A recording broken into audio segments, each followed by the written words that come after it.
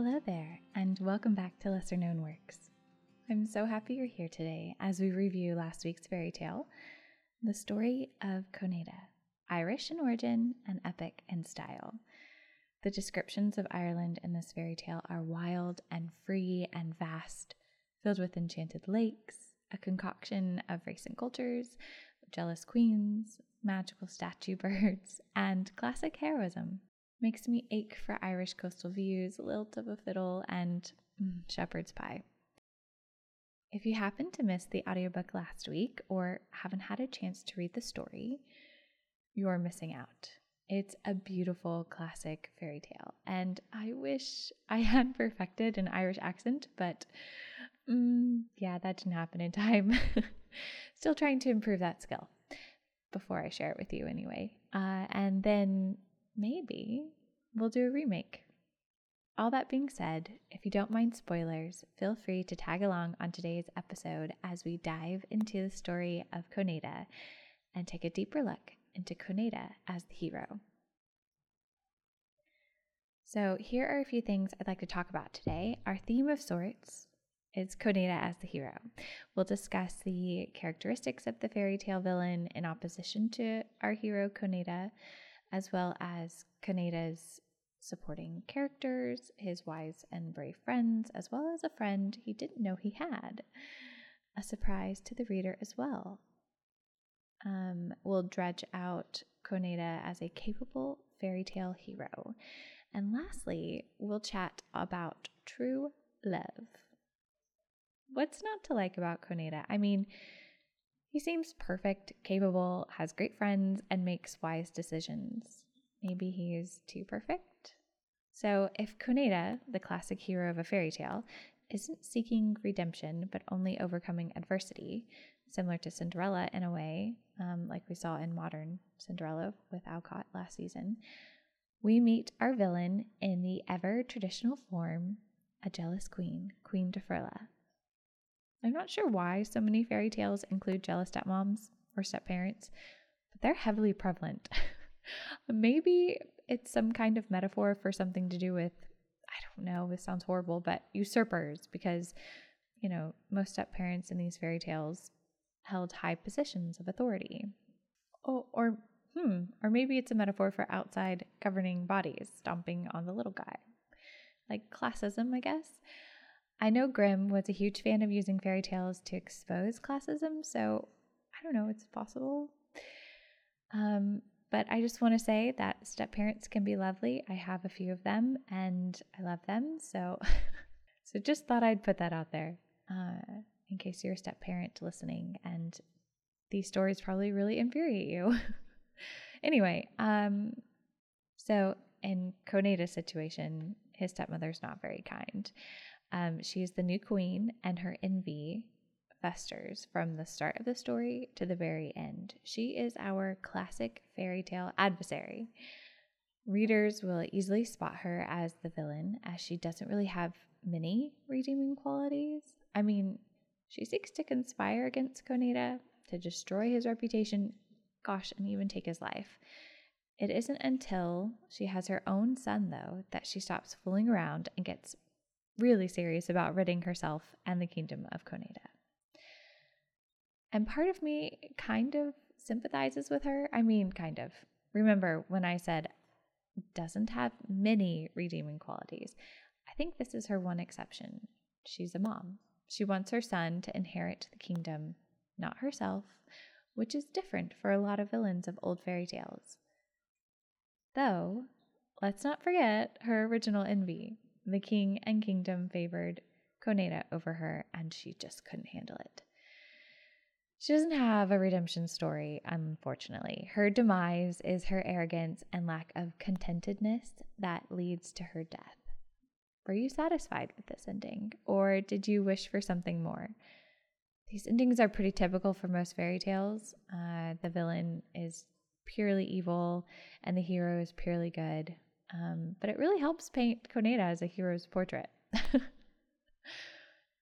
Okay, moving on. Conn-eda surrounds himself with friendships he can rely on, which reminded me of this verse, Proverbs 1:5.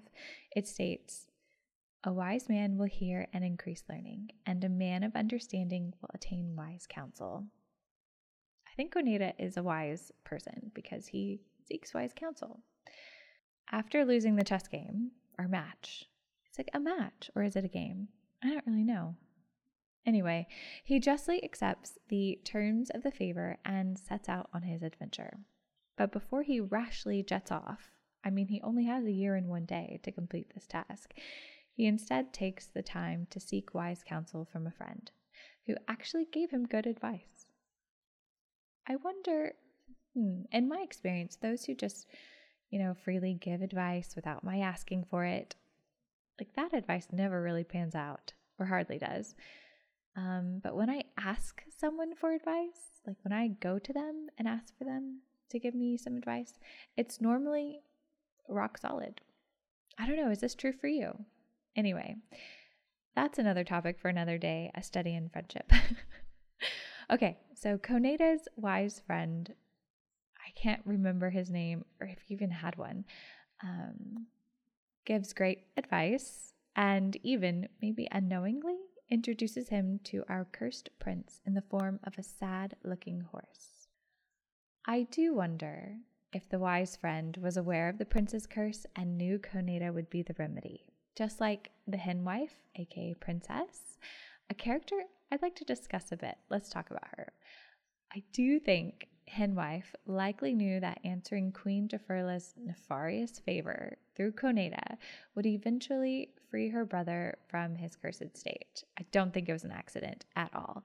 And eventually welcome her to a life of love with Conn-eda. I don't know, what do you think? Seemed pretty intentional. In fact, I'd say she's likely our narrator of the story and put the whole plot in motion to save her brother, waiting until she had a noble hero like Conn-eda to fulfill the quest. But what a story to tell their children, huh? I helped your father's evil stepmom try to kill him by sending him off on this ridiculous, nearly impossible adventure, only for him to prevail, save the day, and fall in love with me. She really had to have faith in this guy, or really not care about Conn-eda at all. I just was hoping for the best. Anyway, we don't see much of her in the story, but I really think she's the mastermind behind it all. Though Conn-eda seeks out wisdom from a friend, I find equal wisdom in that action, by the way, because he's humble, which I think is the first step to obtaining wisdom. A wise hero isn't necessary in fairy tales. Just look at the 3 Lemons from a few weeks ago. Mike by the stove was just, a curious and kind person, not necessarily wise. But I think having a wise hero adds to the epicness of the story of Conn-eda's journey. And so much can be learned from this interaction. Instead of being impulsive, he seeks out wisdom, which therefore makes him wise in turn. I also admire that he isn't shy about stating when he's afraid or full of fear. I think it was described that his heart was like wax, trembling with fear at one point. I think it was during that battle of sorts with the fiery serpents. And through his fear, he charges on. Such a healthy, admirable, whole look at a hero of a story. I didn't really have any doubts that Conn-eda would defeat the queen. I think we all saw that coming, though it is an Irish fairy tale, and thus tragedy is certainly a theme, which is why I was so wary of our cursed prince. I thought for sure he was a goner, like the sacrificial lamb of the story or something. We are introduced to Conn-eda as a reliable hero from the start. He's well loved by his kingdom, family, with one exception, of course, and has wise friends, counsel. He's a great horseman. Is that how I say that? He rides horses well. He is feared by his rivals, and his own confidence in his talents is reassuring, especially for the reader. He sets out on this adventure equipped and ready to go, not to mention his friends reassure readers as well, reminding us that Conn-eda is capable through each new trial. He is tested and proven. And I think that makes a good hero of a story. Okay, switching topics. Let's talk about that true love moment. I was very interested in our not so beautiful steed in the story, So I did some research. I found that horses play a significant role in Celtic culture and folklore. The horse took on religious significance in Celtic communities too. They believed that the care that they took of them was reciprocated, with the horse acting as protector, which is kind of what we see in Conn-eda's story. In folklore, some horses are creatures that are shapeshifters, like also in Conn-eda's story, that can take the appearance of a horse. In carvings on ancient stones and in stories handed down since the time of prehistory, reference is made to horse-like mythical creatures. Many inhabit lochs, rivers, lakes, I guess lochs and lakes are the same, waterfalls, and the sea, just like the Cursed Prince. There's this interesting story that I'm going to share with you about this lost Breton city of Curres that sunk beneath the sea, which is kind of like Atlantis, I guess. And also sounded very similar to Conn-eda's story. The story involves the Queen of the North, Malvin, and King Grathon.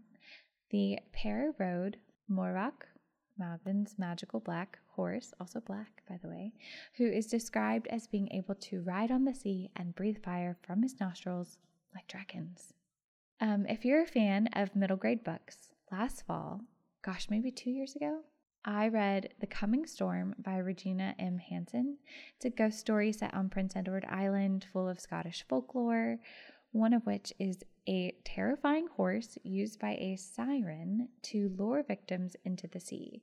Okay, so I know Scottish folklore is different from Irish folklore, but I thought it worth mentioning mostly because I love this spooky historical fantasy, The Coming Storm. I'll link it all below for anyone interested in reading, and if you're like me and was just very interested in the mythology behind these shape-shifting horses. Anyway, our steed is a cursed prince and saves the life of our hero, Conn-eda, multiple times. I found this particular relationship with the story to be the most profound. Male friendships, positive ones especially, seem to pop up more so in folklore and fantasy than any other genre. But even then, it seems rare. Often, males are pitted against one another as foils for the antagonist or protagonist. But as far as positive male friendships in literature, I'm mostly thinking of like Lord of the Rings, which is such a great story for masculine positivity and beautiful look at male friendships. Well, I suppose also the middle grade genre has some great male friendship pairings, contemporary ones. However, more contemporary authors have paired up female and male friendships rather beautifully and more often than they would pair up male friendships. I guess that's just a mirror of our society, maybe, wanting to see more friendships between males and females. Anyway, this story, Conn-eda's, takes it a step further and calls this friendship, brotherhood, true love. That honestly stopped me in my tracks. Even the third time reading through, I was so surprised by this. I don't see it too often in public domain literature, especially classic and much older pieces, but of course, it is true love. The trust those two had for each other the entire journey was beautiful and compelling. I do appreciate when it was time for Conn-eda to sacrifice the cursed horse. Oh my goodness. I was almost crying. That all it took to take our cursed prince's life was intention. And then, the knife or magic of the knife and the curse, I guess, did most of the work after that. True love is always the answer to breaking an enchantment, and it will always be my favorite solution to breaking a spell. But I love the spin this story did than the usual and simple declaration of love. What do you think? This is my favorite part of the story. Some of my very own truest loves are a love and friendship. Okay, can you tell I enjoyed this story? I really, really enjoyed Conn-eda as our hero. So much goodness in just one character. But I don't know, there's so much goodness to be found in the whole story. I hope you enjoyed it as well. Thank you so much for listening to me chat about all things Conn-eda as a hero. I mean, I didn't even get into Ireland as a setting. Perhaps another time. I would love to look into the different lochs and histories of these people, mythological and not. It's all so fascinating. Next week, I'll have some more fairy tales to share with you that I found in the public domain, then another narrated short story after that, and soon it'll be Christmas. Wow. I hope you had a lovely Thanksgiving, by the way, gathering with friends and family this season. And if you're out of the US and didn't celebrate Thanksgiving, I hope you had a lovely week. I'm looking forward to this next season. We have a lot of Christmas and winter themed literature headed your way. Until next time, with love and gratitude, JH.